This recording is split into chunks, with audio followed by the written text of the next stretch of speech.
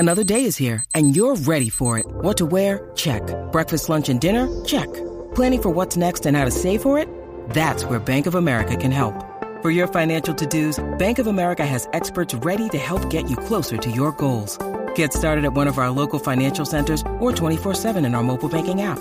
Find a location near you at bankofamerica.com/talktous. What would you like the power to do? Mobile banking requires downloading the app and is only available for select devices. Message and data rates may apply. Bank of America N.A., member FDIC.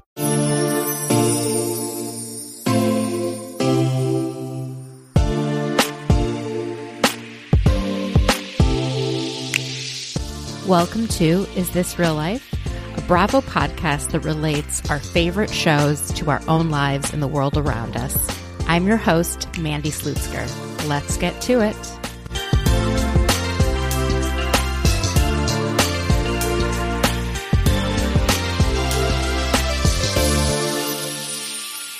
Hi, everyone. I hope you're doing well.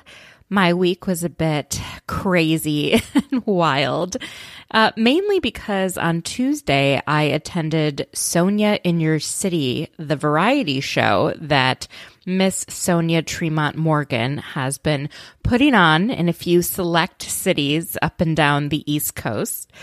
If there was one word I could use to describe it, it would be just unhinged. I mean, oh my goodness. Sonia came out in one of the shortest dresses I have ever seen, and she was pulling her dress down probably once every 12 seconds. And I mean, it was a good show. It was funny. There was some improv skits. There were two MCs, these guys that were kind of like helping her move through the show. It appeared that they had done a lot of rehearsing, and she just kind of does her own thing regardless of what was rehearsed. I mean, some of the skits were cute. Like, they brought 3 people onto the stage to try out to be one of Sonia's interns. Another time she brought a couple to the stage, went through their iPhone like messages to each other, and then gave them sex advice. And I mean, speaking of sex advice, it was a pretty raunchy show, even more so than what I would have expected just from watching Sonia on The Real Housewives. She had, like, at one point pulled out this large rainbow dildo and was like saying things that this lesbian couple had told her about masturbating in the shower. I mean, she is all over the place. I had a good time, but something that really made me laugh is when we lined up to get photos with her, because I got a VIP ticket, so you get a photo with her. I'd never done something like that before. And so we're like lining up, and there's this guy holding her purse, and he looks really familiar. And I recognize him as Matt, one of the Karen's like business associate or assistant from season 3 of The Real Housewives of Potomac. He's especially in that really, really wild scene where Karen has a press conference in a hotel room and there's no press. Anyways, so he's there, and I'm starting to put together that he is sort of the body man for whichever Real Housewife is in the DC area at any given moment. Because when I met Margaret Josephs in a hotel lobby a few months back, Matt was there as well. So I see him and I immediately go, "Oh, Matt." So he thinks that he's supposed to know me, but he doesn't, and I don't know him. I just have seen him on TV. And he's like, "Oh, hey, how are you doing?" I'm like, "Great." And he's like, "You look great." I'm just like, you are so full of shit. You have no idea who I am. Anyways, that was pretty hilarious. And when we go to get a picture with Sonia, we're told by people in her camp, you know, be fine as long as you don't shout in her ear. I'm like, who's going around shouting in her ear? So I haven't posted the picture because it's not very good. I don't look that great. My friend Jody doesn't look that great. And Sonia doesn't look that great. So I'm trying to see if I can get one of the professional photos that a photographer took. I DM'd her to get it and it hasn't come through. So I will post whatever I can in the next few days. But it was definitely pretty funny. Now, the highlight of the evening was that me and my friend Jody were seated next to a mother-daughter duo from North Carolina who had come in for this show. And the daughter's 20, and The Real Housewives of New York is the only Real Housewives show that she has seen, the only show on Bravo. And her mom is a huge Bravo fan and has seen all of the shows. So this daughter goes to college in Charleston, South Carolina. And they proceed to tell this very funny story about how the daughter is out at a bar and she meets none other than Whitney from Southern Charm, who is trying to hit on her and her friends and invites them back to his house, which is really his mom, Patricia Ulchel's house. So this girl agrees to go because she's with her friends and she's like, my mom would kill me if I didn't do this. So she goes to his house. Patricia is asleep upstairs and Whitney proceeds to take out his guitar and like sing for them. So funny. And she's taking videos with like the dog Peaches and, you know, like she doesn't really know who he is or who his mom is. She's never seen Southern Charm. And this whole thing is just so funny. And the mom is like, oh my God, I must be such a bad mom for telling her to like, of course, go with this stranger who's 31 years older than you. To his house.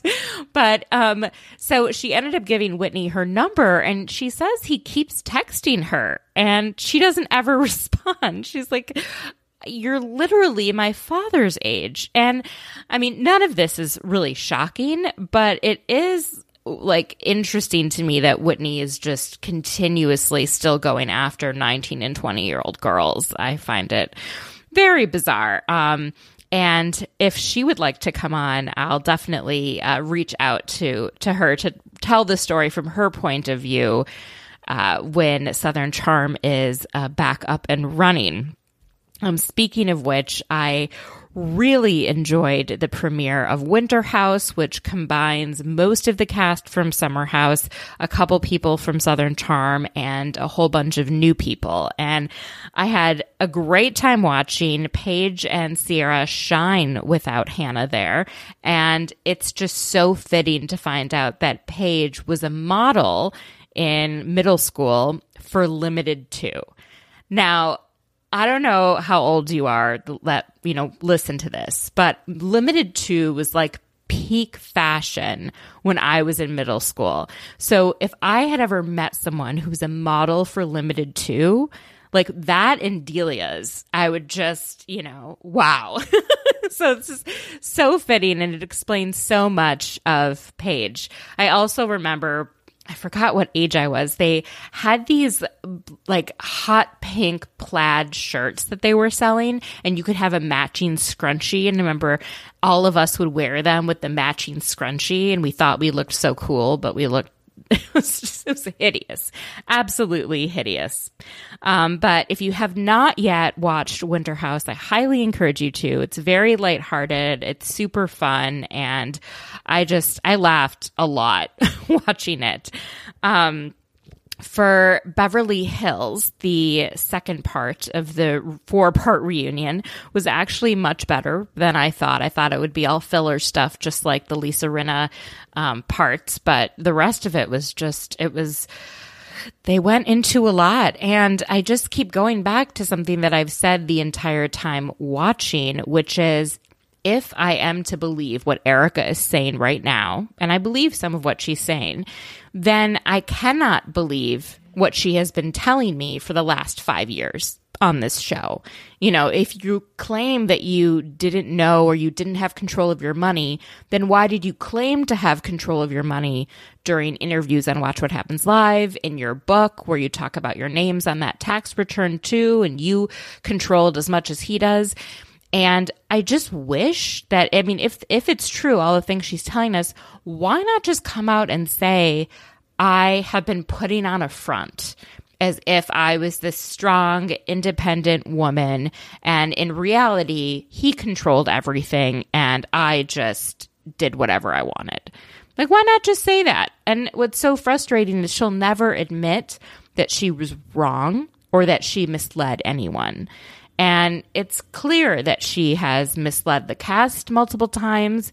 You know, she's misled the audience. And I don't believe that she was faithful in her marriage to Tom. When Andy asked that question, she took a few seconds to respond. And why should she be if he was cheating, you know? But not for 1 second do I, or probably any of the audience, believe that that is the reason why she filed for divorce. Because the messages that she had posted were from the year 2016, because that is the last time that July 7th was on a Wednesday or whatever it was. And if she knew that he was cheating back in 2016, why did she wait 4 years to file for divorce?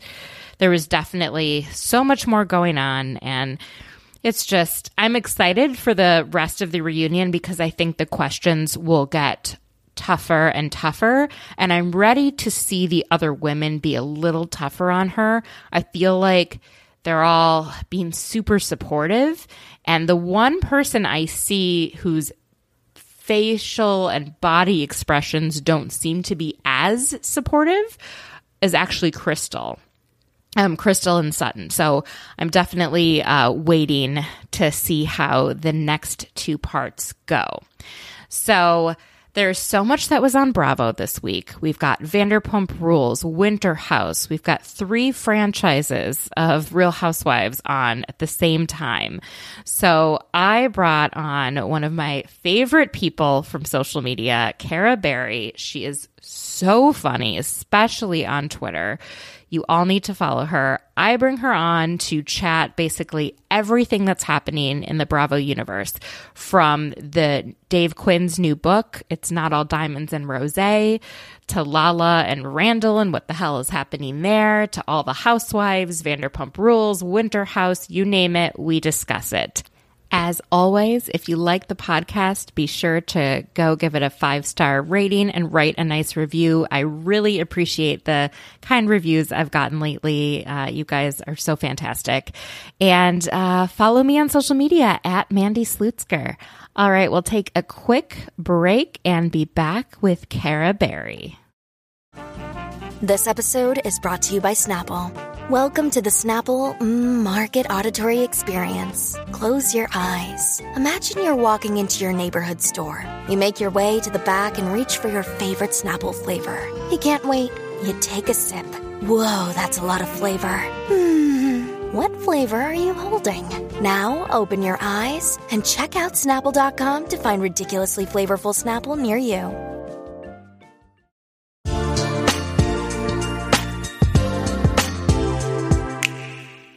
Hi, everyone. I am here with Cara Berry of the podcast Everyone's Business But Mine. She is a true reality TV connoisseur, and I'm so excited to have her here this week. How are you doing? I'm great. How are you? I'm doing all right. I'm having some trouble keeping up with all the things that are happening. Like, how do you do it? Because you are invested in like the Kardashians and 90 Day Fiance and Bravo, and I'm just in awe of you. Oh, don't be. I'm like, it's by the skin of my teeth, and I've had to like drop some things in order to accommodate, you know, the fact that now we're in a different year and I'm vaccinated and I have somewhat of a real life again. So things are falling by the wayside and I'm just barely keeping it together. Thank you. If you guys don't follow Cara on Twitter, you are missing out, and you need to get on Twitter and you need to follow her. Both her podcasts and her personal tweets are hilarious. Oh, thank you.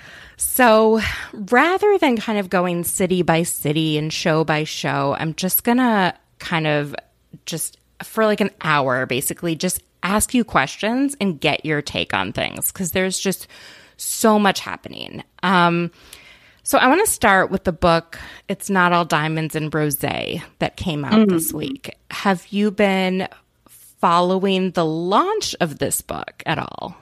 Yeah, it's been a kind of housewifey in its own. The rollout and the dueling books. It's been interesting. It's been, and then just hearing like the clips of what's happening or what the excerpts of what he was able to get. It's everything has been like more explosive than the next. It just keeps going and going and going. So my thoughts on this are, because Bravo, we know what Brian Moylan went through to try and publish his book, and how they basically would blacklist anyone that spoke with him, and how they wanted to have editorial control of his book. And so this current book, they had editorial control over. It's obvious. They're the one publishing it. But it seems like they had no trouble going into some of the, nitty gritty, things that don't make them or others look good. But it seems like most of the selling out is happening among wives who've kind of done the franchise dirty, like Bethany leaving the day before filming, LVP quitting midway through the season. Like, do you see that pattern, or is it just me? Yeah, they're definitely, it seems like the former housewives are going a bit scorched earth, which I'm very happy about. I love it. Like, mention it all. My legs are spread and I want to hear it. It's been interesting. The thing that I found, one of the things I found most interesting was the situation between Andy and Carol Radziwill. Mm-hmm. And how their relationship seems very, strained, I think would be probably putting it lightly. It seems like they really don't like each other, or Carol really doesn't care for Andy. Yeah, she said she had to, I guess, tell him to stop contacting her. Yeah. Very interesting. I did, like you say, I think a lot of us figured, because this was the second book, that it was going to be, and because it was like going through Bravo extensively, that it was going to be a lot more sanitized than it was. But yeah, I'm really, really loving it. And, there are a lot of things, or a few things rather, that were not great about Andy, that I was surprised stayed in. Like the stuff that Candace said? Or are you thinking of other? Yeah, that's the first thing I was thinking of. So I haven't gone through the whole book, but I did see the excerpt that Candace said that after the fight with Monique, she wanted to talk to Andy and he never got back to her. And she felt that he doesn't care about them as individuals, and that, he just makes money off the backs of these women. And Yeah, I thought it was interesting that she said that, basically we're working to feed your son and you can't even have a conversation with me. And especially when you think of it through the lens of this happening last summer, which was already such a heated time, I can imagine that only heightened Candace's feelings towards feeling kind of ignored by Andy. Yeah. I find that very, very interesting. It also seems, just, being on the outside of this, that Andy definitely has favorites. And so it's always been clear to me that Candace is not one of those people. Yeah. But still, it is disappointing. Now, I've been following the Not All Diamonds and Rosé book launch party in New York that many current and former Bravo cast have been to. And there is a story from today in Page Six reporting that the Real Housewives of New York ladies, specifically, I think Luann, Ramona, and Leah, had a pact to leave when Ebony showed up at the party. Right. Do you believe any of that? I believe it. I don't understand the thought behind it. It seems really interesting. Page Six said that the reasoning for them was because they blame her for the poor ratings of last season, which that was like, gosh, how dizzy are you guys? Like, what are we doing here? It just seems so yuck. It's so weird, though, because I thought a few weeks ago Ramona and Ebony had dinner.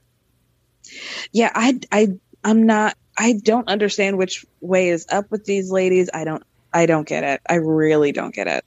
Something seems super off with Roni, but I don't want to spend a whole lot of time on that because there's other things to focus on. Shall we jump into Winter House? Let's do it. Okay, so what are your thoughts on the format? So they've got most of the Summer House cast, plus 2 members from Southern Charm, plus a whole variety of new people, all of whom are models. Plus Julia's friends. Yes. Yeah. The introduction of it was so weird, I guess, because Julia's friends with Paige, but then Julia missed her flight, and so she wasn't able to show up the first day. And not that like it was necessary, because we don't know who Julia is either. So, you know, I guess if anything, made something easier so we didn't have to disseminate who all 6 of these models are. But I liked it. I didn't think that, I don't know, I guess I knew that there were going to be other people, but I didn't realize that they were going to be as ready to play so quickly. You know what I mean? Yeah. Oh, I was absolutely shocked. Yeah. You know? Yeah. And I have to say, I do not like Andrea. Okay. He strikes me as the type of Italian man who spent a lot of time in the U.S. but plays up like he's truly Italian, which he is, but he's playing up the fact that he's a foreigner a lot more, and as if he doesn't know as much as he does about American culture.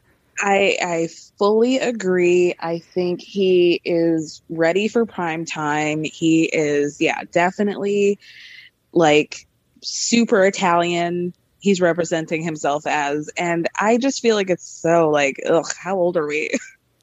I thought it was so funny though to watch, like to see him call out Paige as liking to talk about herself and calling her Regina George.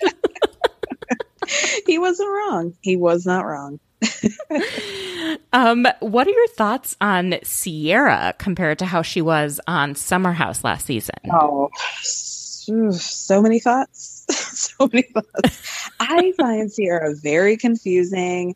I think Sierra, as we see each other as 2 Black women, I think that Sierra has some unpacking to do with the way she views herself. The fact that she is like, she said something like one of the times when all the girls were like goo goo gaga over Andrea, she said something like, I hope that he likes dark girls because then it's on. And it's like, babe, do you see yourself? Like, what do you mean? She said if he's into brown girls, it's me. Yeah.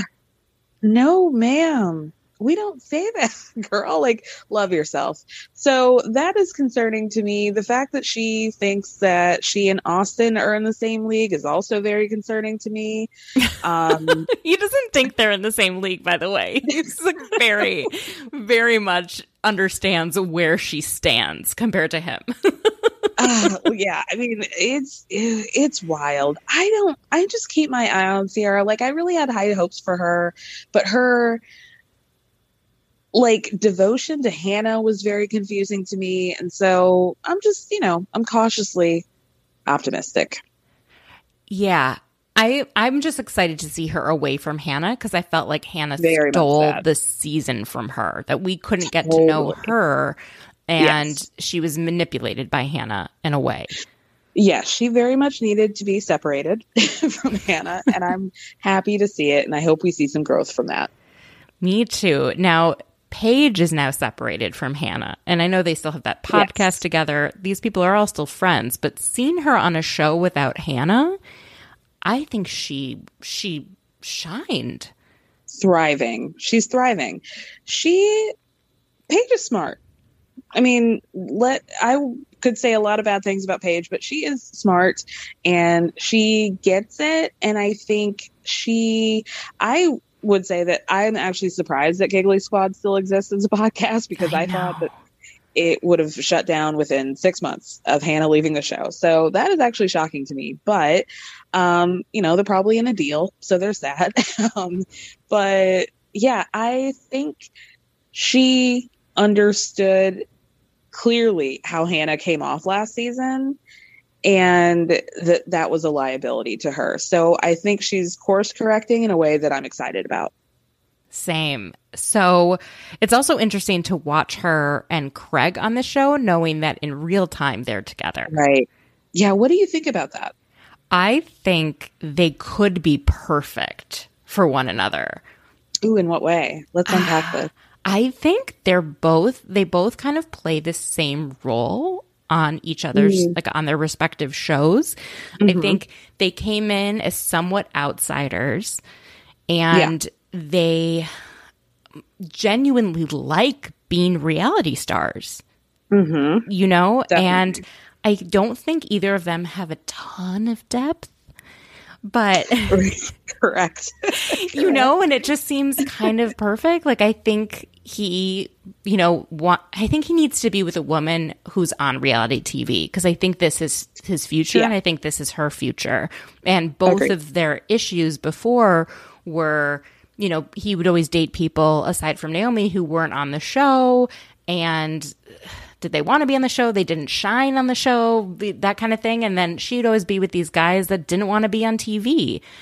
And I think they both want to be on TV. They want to make money from being on TV and being on Instagram, and being able to do that together as, vapid humans. I fully agree with you. And I have a memory in my vault of, I guess this was when, I don't know if Craig was dating Natalie, because I think Natalie's from New York, or if he was dating a different girl from New York. But at the time, he was talking about dating this girl, and he was like, oh, I'm in New York a lot and I really like it. And the vibe that he was giving me was that he sees himself and he sees a future in New York, but he didn't want to leave the show, obviously. So there's another layer of that to me. If he finds it advantageous to be with a girl who lives in Manhattan. He's also said when he's on Watch What Happens Live how much he likes spending time in New York. Okay. Yeah. This is all kind of coming together for me. I really just see, I don't know. I see it long term. I do too. Because he likes a stronger woman. He does. And he's quite a loyal boyfriend. He's not someone who's ever been accused of cheating. He's the only cast member from season 1 that never slept with Catherine Dennis. Like, I think he has some certain level of standards that would, be important for Paige, as someone who's like a loyal partner. But he also likes to party and have fun. And I think she hasn't had enough of that. Yeah. And I also think that they understand each other's level of ambition, which is, we're going to take the opportunities that fall into our lap, but we're not necessarily go-getters. Yes. I mean, every single thing that's happened to Craig, I feel like has happened sort of passively. Exactly. And I think Austin is watching him being like, why aren't these things falling into my lap? Yeah. Wrong dimple combination, my friend. It's not going to work for you. It's just he doesn't have the it factor that Craig seems to have, and that Paige seems to have, that I'm not sure if Sierra has. Austin apparently has a very different it factor, which I find very confusing. But I guess we'll see more of that on the next few episodes of Winter House. Do you think that he will finally be set free from Madison after spending 16 days in Vermont? I mean, I guess so. She's engaged, right? I know. I mean, not that really means anything, because honestly, I think a ring doesn't mean a whole lot to Madison if she has an opportunity that she can take advantage of. But that's just my opinion. That is probably true. Do you think that Austin actually didn't know what was going on with the Madison and A-Rod drama? I doubt that, because Madison seems very loose lips. And I also think that she's very calculated. And I think that she would have given that information to the correct parties, that it would get to Austin. But do you think, okay, so I actually 100% agree with you on that. Do you think he then, when it came up in the tabloids, that was the first time it had, he had heard it kind of get out from the people who would know on Southern Charm? Yes, for sure. Okay. For sure. Yeah, he seemed pretty shocked at the grocery store. Uh-huh. And he came back and he's like, I saw my ex like at, like one of the tabloids. And then like Luke was like, oh, like as if that happens to all of them. Right. Luke is so funny. He's a real delight for me. And mostly in an ironic way. Love him. I'm from Minnesota, and the way he talks about stuff is how so many people I grew up with talk about winter sports, and they get really into crafts, like their craft of like how you start a fire and how you, I don't know, shave a hole in the ice and how, all the things that, how you chop wood. And he's so focused, and I just love it. And I've heard from a listener whose nephew is coached by him in hockey and how lovely he is with the kids. I believe that. He has like a very earnest quality to him. Yeah, I did not appreciate how Hannah was slandering him.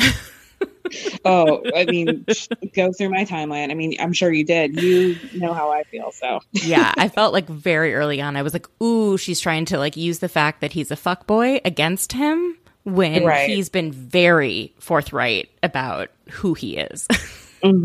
I fully agree. That situation still upsets me. I can't stand that woman. And so, okay, so here's a question. So sometimes when there's a person on a show that you are just so frustrated by, i.e. Hannah, you're like, they have to go. They have to go. Did you think that she had to go, or did you think she should stay for the drama of it all? Nope. I had to go. Writing lists. I was doing campaigns. I was phone banking. I was skywriting. No, Change.org. Yep. Yep. No problem. And I am not. Well, I mean, of the spectrum of like Housewives or Bravo fans that will call for somebody to be off the show, I feel like I maybe am more willing to let people go because I'm just really not that precious about my cast members. Okay. But I have never felt as strongly, with the exception of Stassi, with anybody else on Bravo that I wanted them to leave as badly as Hannah. Yeah, I think Hannah is probably the strongest. The only other one I felt that way about was Tamra, her last season. Okay, I was just over it. But, now a lot of people are saying, oh, Erika Jayne needs to be fired. And I'm like, okay, I don't like her either. But we have had very good television as a result of her being on this show. So if anything, she should stay. Agreed. Because what else are we going to get? We've already seen, I mean, how much more of Lisa Rinna's garage can we go through, Oh, God. She's one I think could go, but I don't know if Erika would stay on the show without her. I hope she would. But yeah, Lisa can go for me for many reasons, but mostly like her whole storyline was Scott Disick and Harry's sauce. Like, what are you giving? Sauce is like... It's just such a weird thing. It's so weird that they keep talking about it.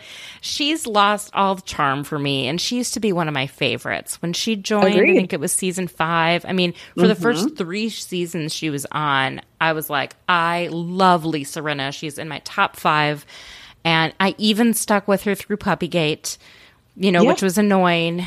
And me too. Last season, I was disappointed that she was going after Denise Richards, but I felt that there was an underlying motive there. Like she was really frustrated that Denise came in and was making more money and not, meeting her, not showing up in the way that Lisa was and the other women were. And then now I'm just like, I can't. Like, you're not even bringing anything. Nothing. So yeah, I'm officially done with her. She has no purpose in my life anymore. We're done. Do you believe Erika gave all of her paychecks to Tom Girardi? In the general sense of them having accountants and she gave the check to the accountants, sure. Yeah. I just Sure. have this idea in my head that, like, when she got the job, he filled out the direct deposit form, just like she never knew where it was going. And you could spend money on these cards, on these things, but Yeah, that would make sense. I mean, I'm sure that she gave him the money the way that most rich people give people their money, I'm sure she trusted him. He was a lawyer. He, I'm not thinking of this as like I don't know, like if Teresa was giving all her checks to Joe Giudice, that would be a very different thing to me. Right. I agree. There's so much that still doesn't make sense.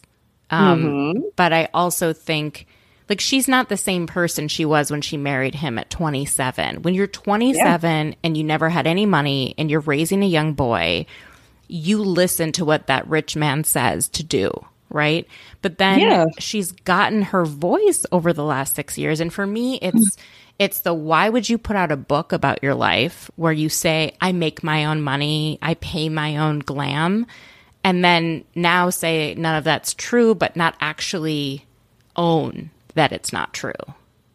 Yeah, there's so many inconsistencies. Like, shout out to Sophie Ross, who posted that excerpt where she said, I make my money and whatever, like, yeah, he's helpful. But she made it very clear that, like, she seemed to have agency over her own finances. So, yeah, she's going to have a lot to sort out. And, yeah, that's a great reason for her to get that $600,000 check. Right?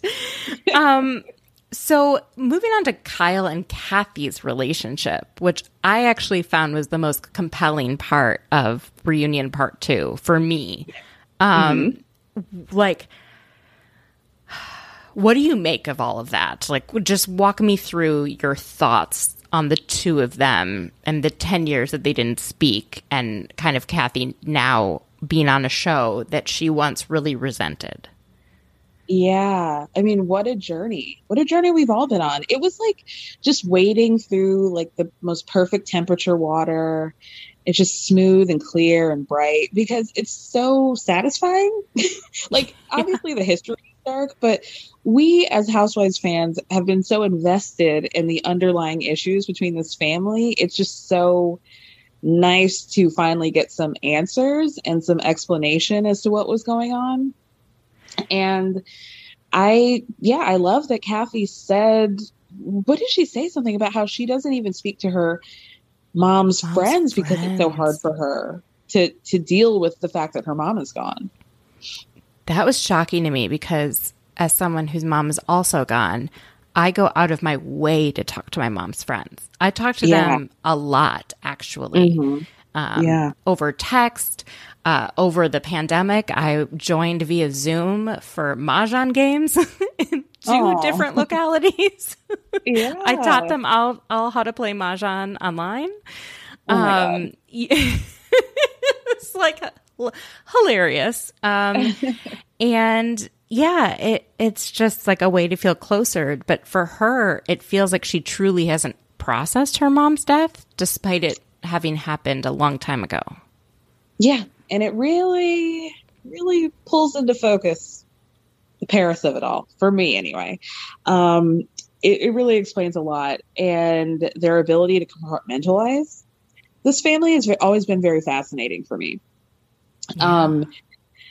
So, yeah, I just thought I loved to...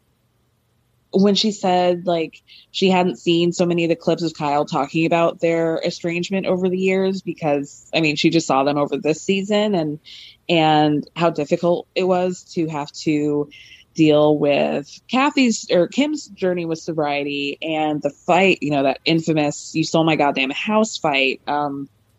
Just chef's kiss. I have chills just talking about it. I think that family is so interesting that the more that we can keep that as a thread throughout Real Housewives of Beverly Hills, the longer the success of the franchise. 1,000%. People say that so much about New Jersey with Teresa, but it's like tenfold for me with Beverly Hills and the Hilton Richards sisters. Oh my gosh. I'm actually just now reading House of Hilton. Oh, I haven't read it. It's like on my list. It is, I don't know, maybe it's because I don't want to believe some of the things that are in there, but I'm like, I'm also used to reading books where things are very well sourced by journalists. So you can constantly, like, while you're reading it, click on the, because I read on my iPad, click on the citation and, okay, it was from this interview on this day with this person. And a lot of it is being painted this picture, but I'm like, how do you know that these things happen? How do you know this is what was said? How, Yeah. How do you know? And I'm probably going to get to the end of the book and there's going to be pages and pages of citations, but it just makes me sad. So a lot of it, it's very rough and it paints Kathy Hilton terribly.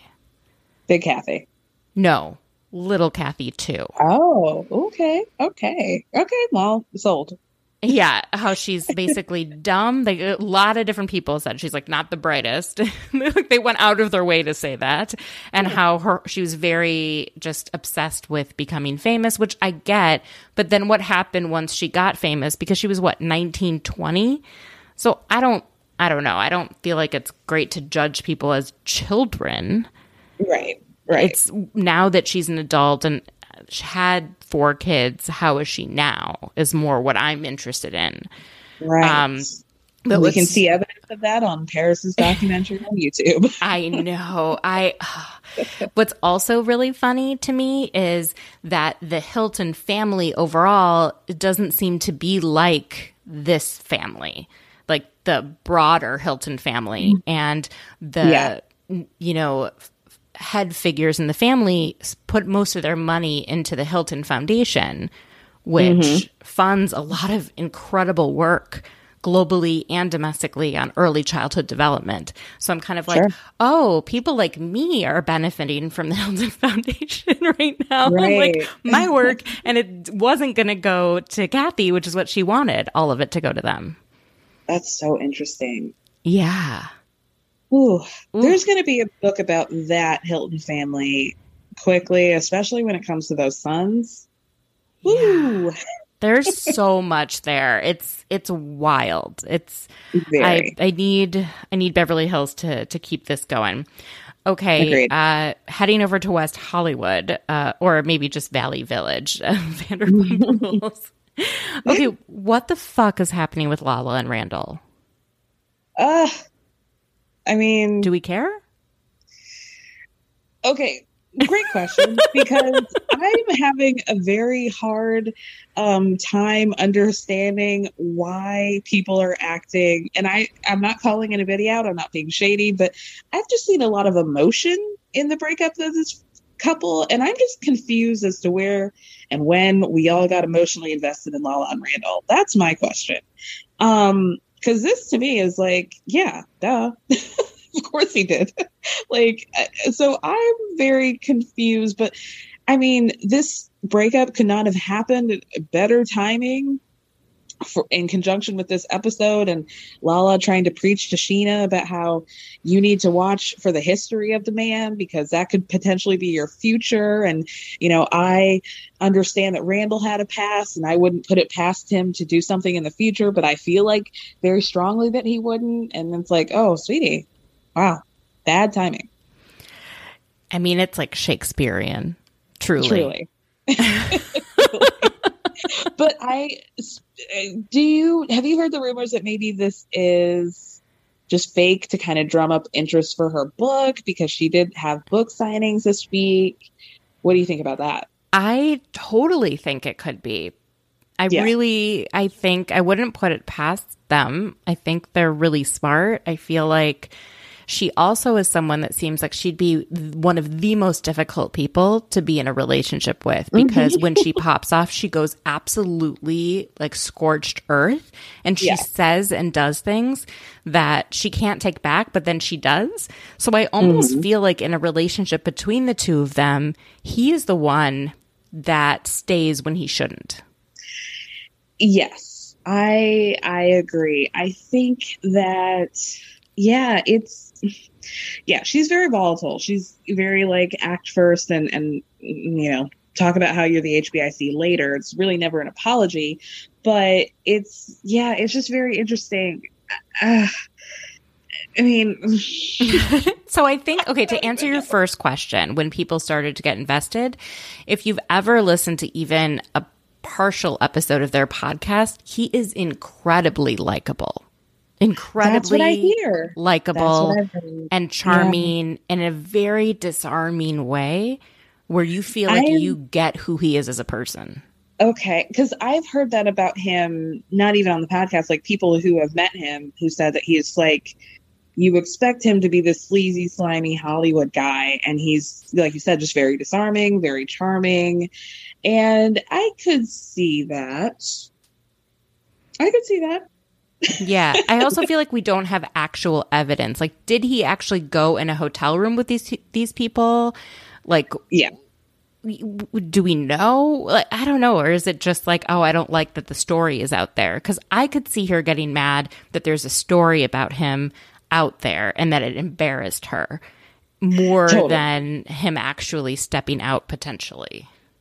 Totally. And I could definitely see in like a week, we're going to start getting more Instagram stories about them having never broken up and like we're stronger than ever. And she's going to post some picture of them with like '03 Bonnie and Clyde by Jay-Z and Beyonce. And, yes, that's we're never going to get an answer to the question, until next season on Vanderpump Rules. Yeah, exactly. Okay. So Scheana's fiance, Brock, Lala clearly had a lot of thoughts about this. Most of which I actually agreed with. Agreed. I know that you've shared your thoughts before on Brock and just hooking up with Australians in general. Yeah. Would you like to explain that to the listeners? What the rule is? My theory is for all of us American girls who are attracted to Australian men, you take them, you have your fun, you drink with them, you have sex with them. You get your giggles, and then you send them back from whence they came. This is just, it's not even like, this is fact. This is just like straight fact that I'm putting on you guys. So take it and run. You don't keep them. They're good time boys. Yeah, he definitely seems like a good time boy. He's absolutely a good time boy, and that's fine. Climb him like a tree, but get down and get back to reality, girl. So what I've heard from people who follow Scheana more closely and watch her YouTubes and whatever other stuff she puts out is that the way the story is being told about him is actually off. That he moved to the U.S. with his family, with his wife and 2 kids. And when they got here, she didn't like it, took the kids and left. Right. Okay. Right. So you've heard that before. Yes. Okay, I hadn't until very recently. And it's very confusing to watch this season because how it's talked about as if he left them in Australia and came to the U.S., which is a little bit different. Yeah, it sounds like your typical immigrant story. Like one of us is going to go, I'm going to establish, and then the idea is that I bring the rest of my family. That's how it's really kind of being presented. But then, or even that he was just completely selfish and then just left and wanted a better life. But, like I said on my podcast, he just wants to be in fitness, right? Like how much better could his life be in America or in LA than it would have been in Australia? I don't really understand. What about his job would have benefited that much better from him being in LA? I don't know. He's talking as if he is like coming from a low income country where there aren't job opportunities, Exactly. But maybe he was trying to make it in rugby, but like, do we really play rugby here? Exactly. Okay. Exactly. None of it makes sense to me. Yeah, his career ambitions make no sense. But what does seem to be clear is that he is, much like Andrea from Winter House, just ready for prime time, and that he's been waiting for this moment to get mic'd up. Yeah. But isn't that also perfect for Scheana? Because I feel like she needs someone who wants to be on camera with her because this is what she is. This is who she is. 200%. I have been saying that I mean, make no mistake, he's like a shitty guy, but they're perfect for each other in the sense that like she's corny, you know, like I love Sheena, but she's corny, and she needs and wants a guy who's going to do fitness challenges with her on TikTok and like lift her in the air and go to Disneyland and wear Mickey Mouse ears together and, you know, just like put everything on Instagram stories. Like that's what she wants and that's what she deserves. I love her. I love her too. She's the only Bravo Leb I've ever gotten advice from. Yeah, you mentioned that to me. And she's lovely. What a doll. What an absolute doll. Yeah. Okay. Do you think that Katie should have a say in Schwartz and Sandy's since her home is being used as collateral to get the loan from the bank? No, I don't. Okay. I don't care about Katie. And it's not that I don't care, but like there's a part of me that wants to like Katie. I just don't. And she's just burned too many bridges with me and I don't trust her. Okay. That's just my truth. And it feels personal, and maybe it is. And maybe that's something that I need to unpack, but I just don't like, to me, she and Sandoval don't like each other. So why not just, off the strength of that, not try to insert yourself in a situation that really neither of the other two want her to be involved in, you know? Yeah. But also it's up to Schwartz to explain, hey, we have a certain dynamic, like we meaning me and Sandoval have a certain dynamic, and you and Sandoval don't get along. So if this is something that you really want to do, you guys need to figure it out. Yeah. I like Katie. I actually think she's probably one of the people that's been the most, I think, misunderstood potentially. Like she doesn't come across well on camera, and she doesn't come across likable, when I think in real life she might actually be much more likable than some of the people that come across as likable on camera. Yeah, I've heard mixed things about her in real life, but yes, I've heard good things and I've heard not so good things, but I have heard good things. And let's just end it on that. I think she would be a good friend, like an actual friend. Yeah. And that she's shown, and a good partner, likely. But definitely, I don't know about to like strangers or people like me, you know, how she would behave. But I don't know. Would you change your mind if it wasn't Katie, if it was just any other person who was their home was being used as collateral for a very large bank loan, have any say in how that money was being invested? Well, no. I mean, because we could go right to Ariana for that. And when she had the conversation with Lisa, she was like, you know, I thought that I wanted to maybe have some involvement in Schwartz and Sandy's too, but I also realized that was their thing and that I should probably not involve it. So I just think, you know, just find another way. Why aren't we going to GoDaddy and just reinstalling our pucker and pout thing? Like, if you want to do something, do that, you know? Yeah, she definitely needs something of her own. I think she's floundering a bit. I think it would be great for her to have something truly on her own that is not attached to her husband. I agree 100%. For herself, for her self-worth, for something to do, to feel, I 100% agree with that. That is really smart. Okay, speaking of husbands, going to Salt Lake, Dewey. So we all saw this week that Jenny and Dewey, in their marriage, when they got married, they agreed to have a very large family. And thus far, they have been pregnant, 12 times together? Yeah. It produced 13. 4 children, one of which died. And, you know, she's had her tubes tied. She physically can't give birth again because you can only have a certain number of C-sections. Right. And he wants more kids and is pushing it, and brought up on camera for the first time that potentially to have a sister wife, and she looked floored. Do you think this is, I mean, I believe it's a real issue in their marriage, but do you think it's as big of an issue as is coming across on camera? Do you think they planned some of this? I mean, I hate to say I hope so. Right, like, right. Like either option is not great. Like you're either faking being a horribly inattentive, not even inattentive, just like a inattentive, but just like a callous husband, or you're doing this to continue a storyline and keep getting those Bravo checks. Like neither are great. Neither are great. But I guess I would rather exist in a world in which you guys were intentionally drumming up drama and you weren't traumatizing your wife with having another child, knowing that she can't and doesn't want to.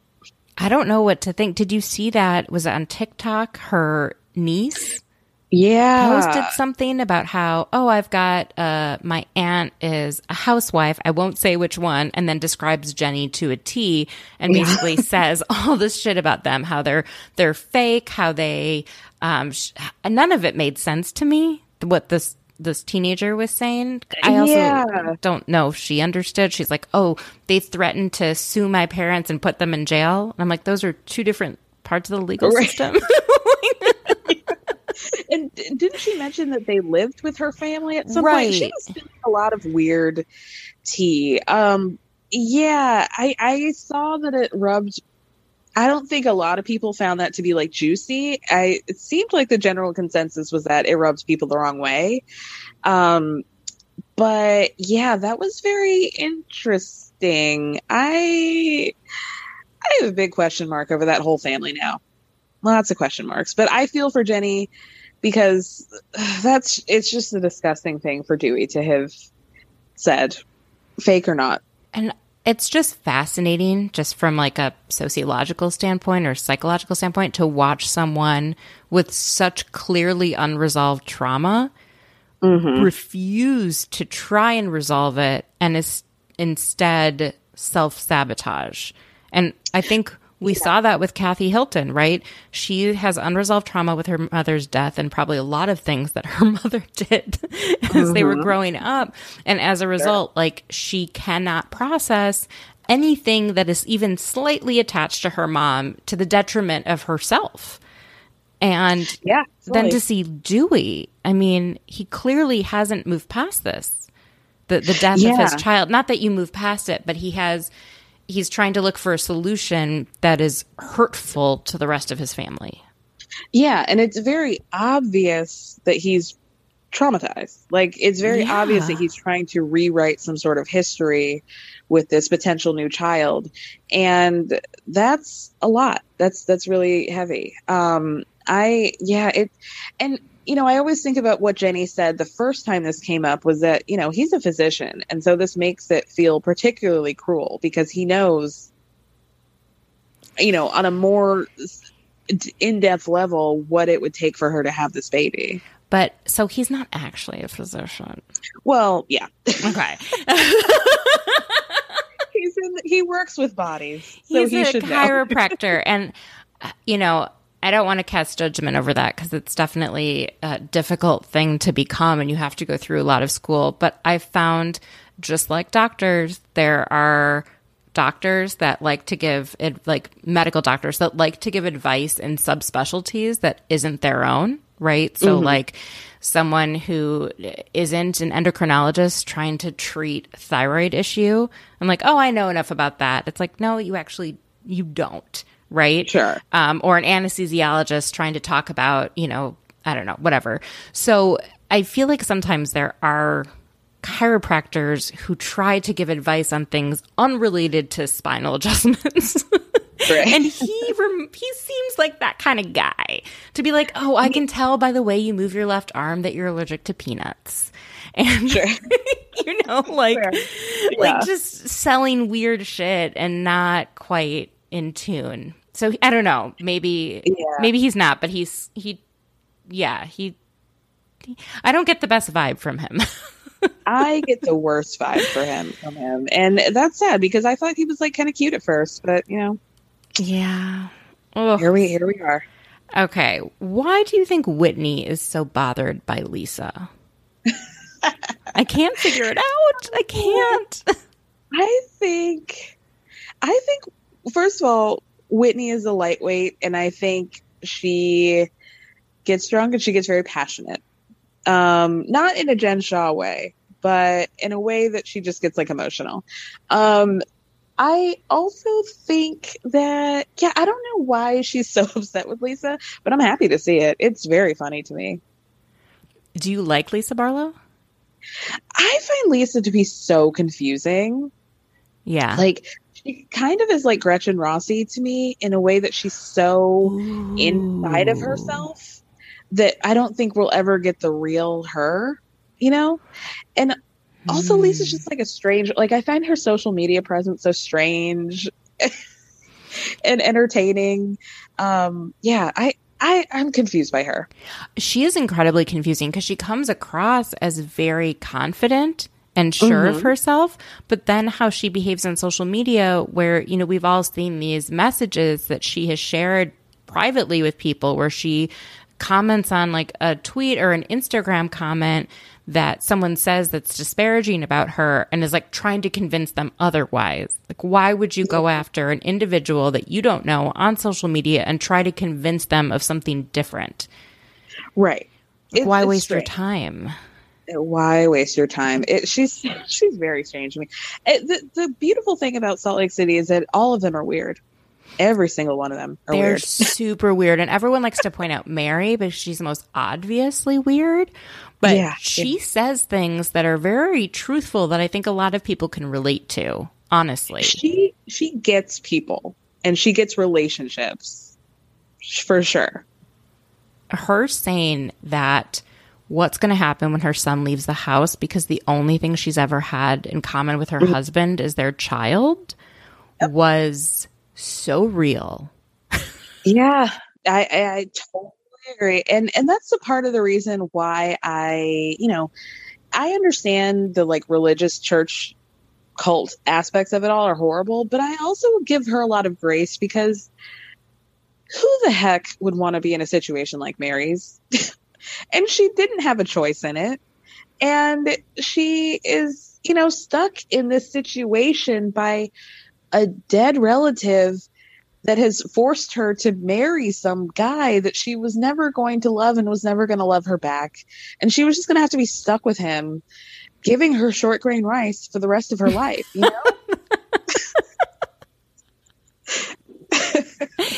I watched that with a friend. And my friend was like, why doesn't she just do the shopping and then he can make the food? Then no problem. And I'm like, I think their communication skills are so off with one another. They're like ships passing in the night. Oh, totally. I bet they barely have conversations. It's just her like staring at him, piddling around whatever room he's found himself in. But why would he want to stay in this marriage? Also, I don't understand. I mean, finances,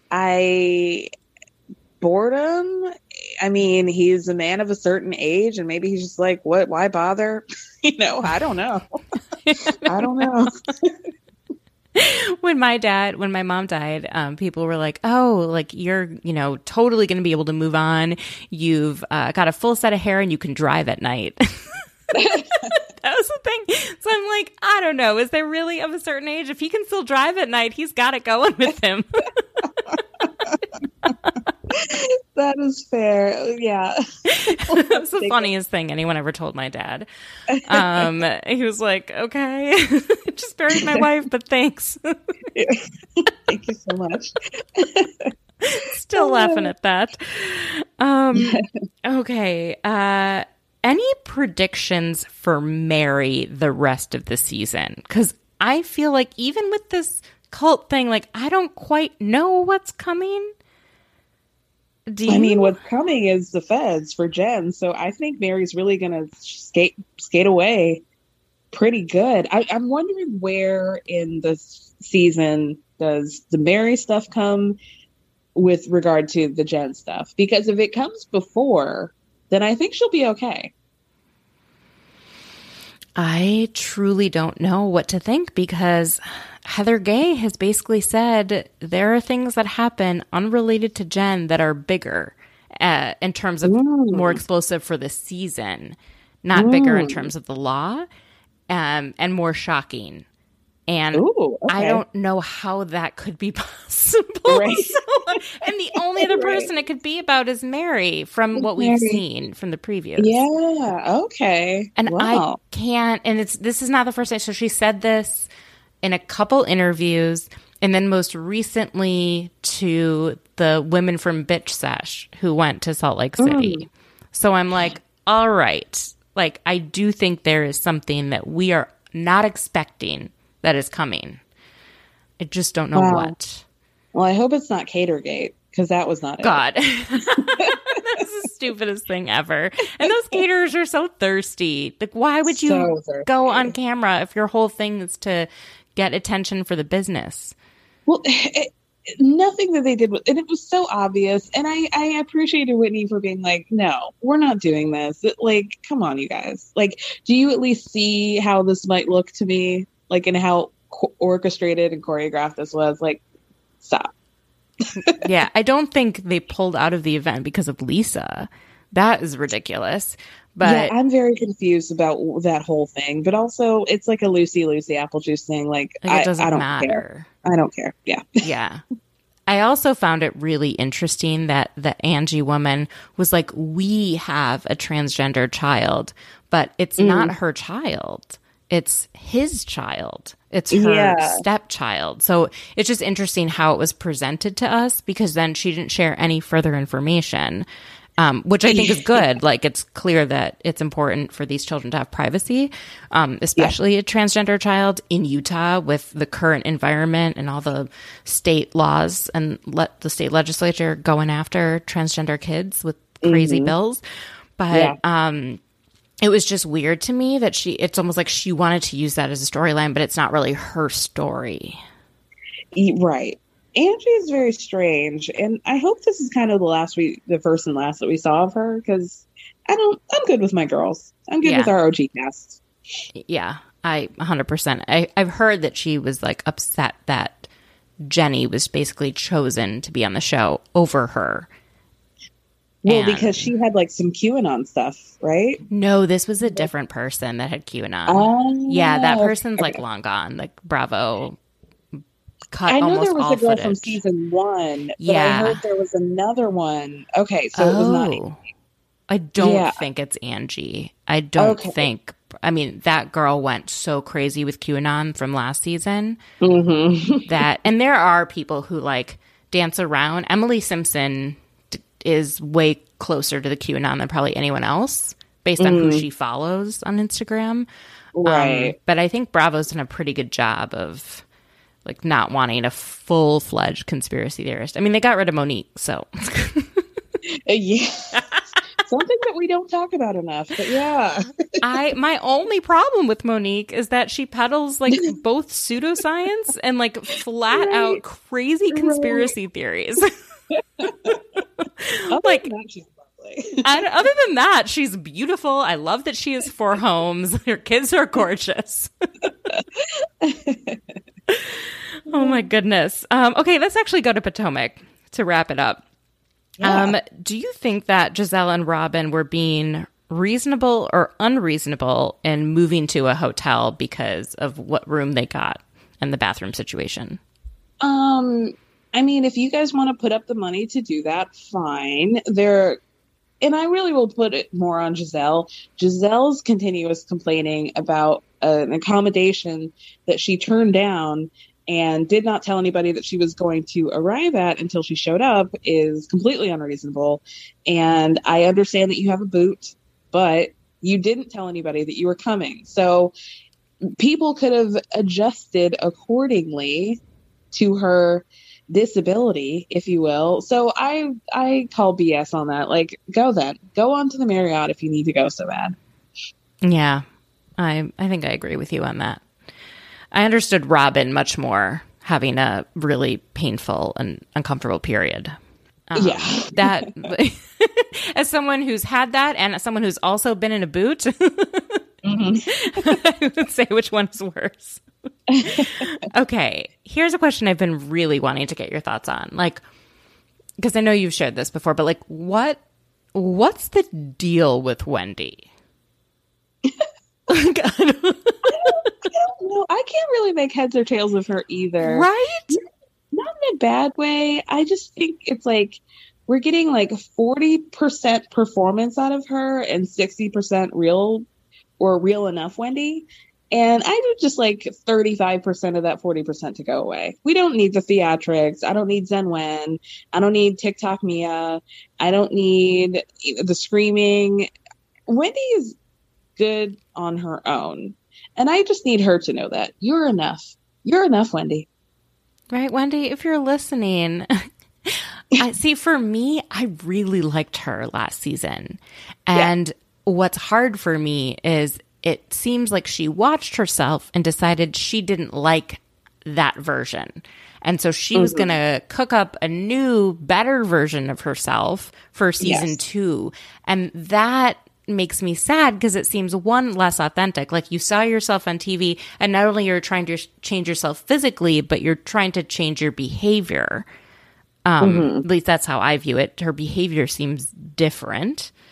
Yeah. And I don't know. I just really liked her, so I don't want her to be so concerned. I also don't think housewives that are so concerned with how they come across are good for the show in the long run. Because they get too wrapped up. They care too much what people think. Yep. She cares too much. She took too many notes from social media. And I need like a recalibration. If Wendy can get it right and hear us now, I think season 3 is going to be a really good season for her. It'll be like her Goldilocks season. It's like what she needs, you know? She like was a little off on one, a little off on the other, but I feel like she could get just right. Yes. Okay, the Mia versus Candace of it all. And just, it's been so nasty up until this week. And we finally got to see them talk through how they're feeling. Mia really got to share her experience a little bit with her mother, and we've got a little more background on her mom's timeline also of, you know, sobriety or drug-free or whatever you want to call it. How do you feel each of them handled the argument up until this conversation? Poorly.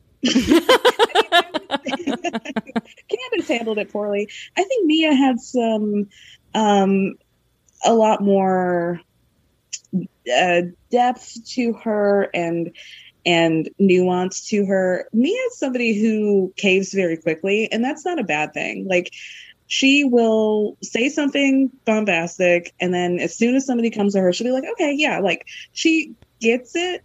And I think there was a point where she understood Candace, and so she was able to approach Candace in a way that Candace, I guess, needs to be approached. And I'm using air quotes in that because Candace also needs to understand that not everybody's going to be as understanding as Mia was.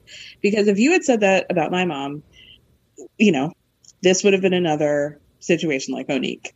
And it would have been worse. So I think she got really lucky to have Mia handle it the way she did, because people aren't going to be as kind to her. And that's something that Candace needs to realize. Like, not everybody's you're not going to be able to like talk shit about everybody's mama, and they're not going to come back to you with kindness, you know? Yeah. I feel like there's certain housewives tropes that frustrate me. And one of them is, I've talked about this a lot, which is like a juvenile sense of what friendship is. Like, friendship is you stick up for your friend no matter what. You can never correct them on anything. You can never tell them the truth. You know, that whole thing, like the ride or die. Lisa Rinna. Yes, that bothers me so much because I believe that's like what a friend is when you're 5. Like, anyways. Yeah. The other one is, if you come at me, I get to go back at you however low or nasty I feel is appropriate. And that is also like a juvenile like sense of like how one argues. And it's super weird to me that if you have a perceived slight that you think it's appropriate or or it's just how you've learned to argue, is that you go for the lowest thing you can. And Kelly Dodd was someone who did this, and it's frightening to watch, truly. It really is. Yeah. It seems like Candace thinks that when anybody gives her the slightest diss or whatever, that she has carte blanche to just go ham on them. And you would think that Monique would have humbled her a little bit, but apparently that has not happened. So she's got a lot of growing up to do, and I hope she does it quickly, because it seems like she's almost there. But like I said, like Mia, she got lucky with Mia, because Mia really broke it down to her in a way that, like, she didn't have to, you know? She could have just stayed mad at her.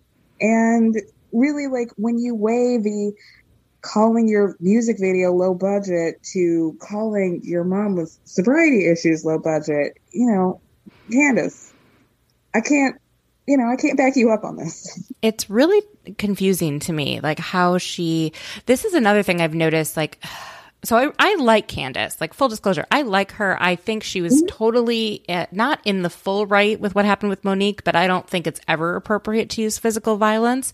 And so, you know, for me, that's like, no matter what someone says to you, you don't respond with violence. You can't. But I also think no matter what someone says to you doesn't mean that you also get to say no matter whatever you want.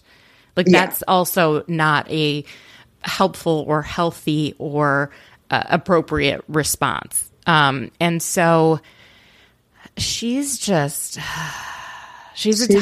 tough one. And I've noticed, like, her and Escala are close, and they did some sort of like Instagram live that I got a few snippets of, and they were talking of some things that I was like, ooh, guys, like, I understand where you're coming from, but they were talking about Escala's name and how people purposefully make fun of her name and pronounce it incorrectly, and how that's traumatic for her and it's xenophobic.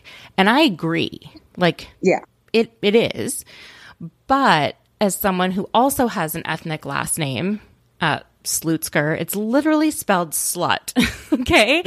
I went to middle school too. Like, I'm not going to say that is trauma.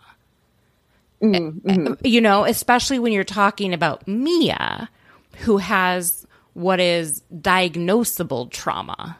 Right. So I'm just like, do we have to use the word trauma for everything? Like, is there a way you can say that this is xenophobic and really shitty? And would you also stick up when people make fun of Dorit's name? Because that's an Israeli name, and I think it's nasty when people make fun of that name. I know people with that name, and I'm sorry that you don't, you know, like, whatever. I don't know. People see that they can make fun of Dorit's name, and I guess it's because she's white, you know, but it's not appropriate. And, you know, I guess it's also not traumatic. Like, I'm not going to go around, and I don't think Dorit would be like, it's traumatic when you make fun of my name. I like Escala, but I felt like when they were talking about this in the context of Mia, and that bothered me, because I was like, there is a difference between a child who was burned and neglected and taken from her family. Okay, her mother had gone to jail, all of these things. There was a difference between that and what you guys are talking about. For sure. Yeah, I'm with you. I don't know. I feel like they're trying to drum up all of this stuff ahead of the reunion, and I'm very excited for the reunion. Final question. How do you think Bravo handled the Nicki Minaj of it all? And how would you have handled that if you were in charge?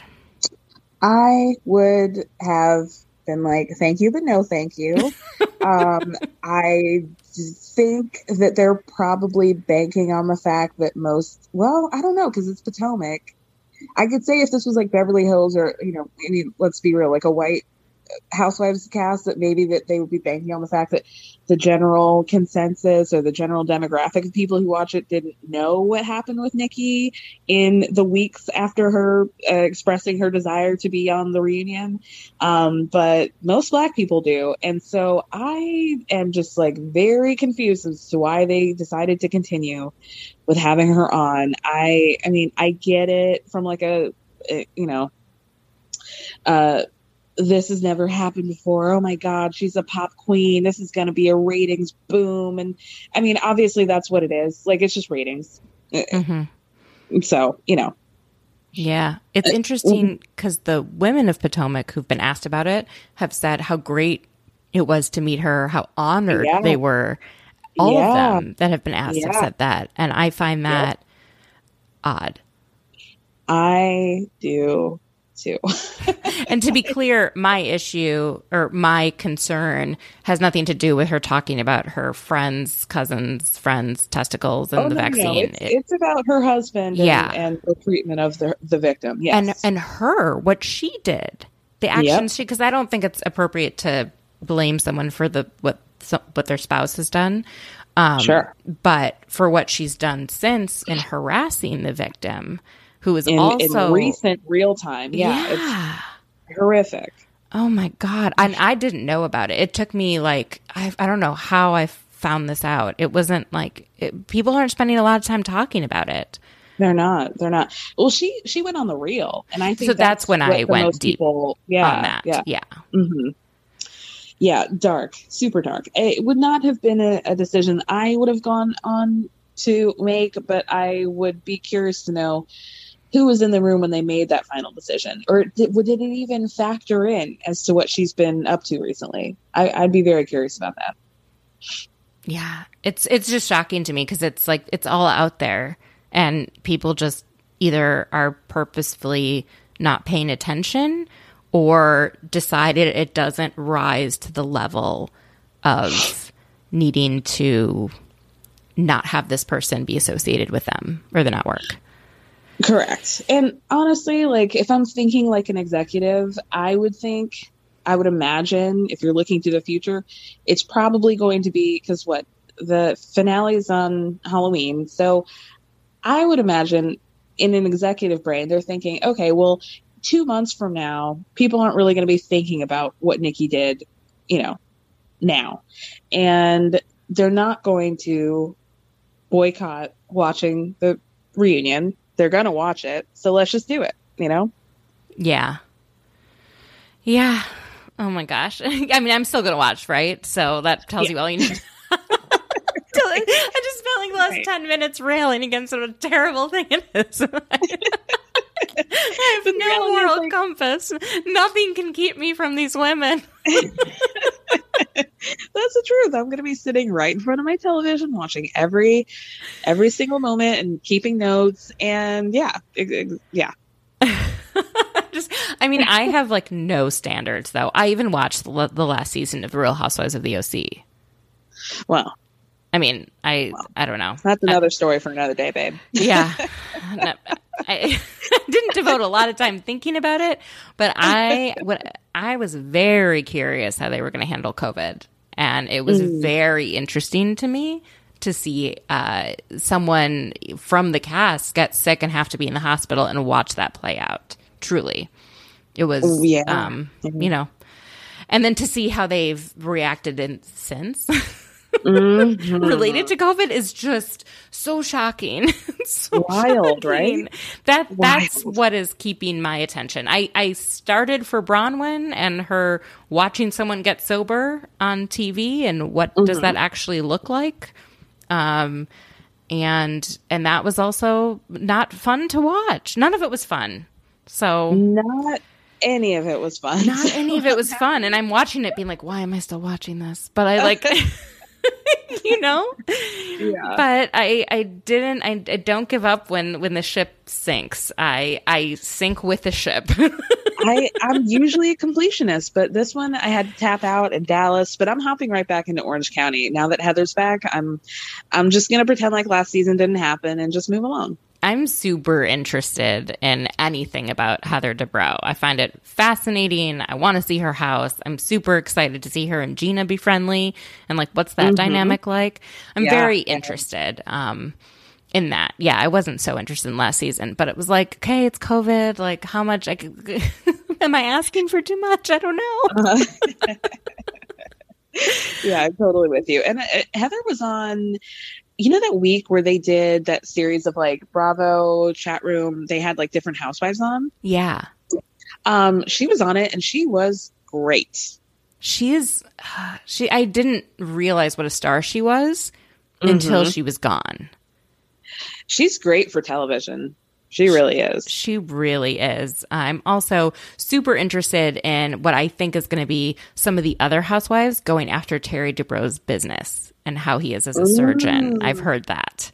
And some people saying he's not a very good surgeon, or he's actually had botched surgeries despite being on botched. Right. So I think that's going to be really interesting, because I'm wondering, is that actually true? Does every plastic surgeon have some disgruntled people, or is this kind of an open secret that they all knew but now is coming out? Because that's what I've heard, is that he's had a series of unhappy customers, so to speak. Ooh. So I'm very excited if that's going to be brought up. That's fascinating. Mm-hmm. Ooh, okay. This is, I'm so excited now. All right. Well, thank you so much for joining, Kara. Tell everyone where they can find you, about your podcast, about your Patreon, all that jazz. Of course. Thank you so much for having me. I have a podcast called Everyone's Business But Mine, and you can find that everywhere. And yeah, my Patreon right now, I'm talking about the HBO Max docuseries What Happened Brittany Murphy. So you can check that out. I just recapped part 1, and you can find that at patreon.com/EBBM podcast. EBBM, Everyone's Business But Mine. Correct. Thank you so much. And we will have to chat soon. Yes, this was great.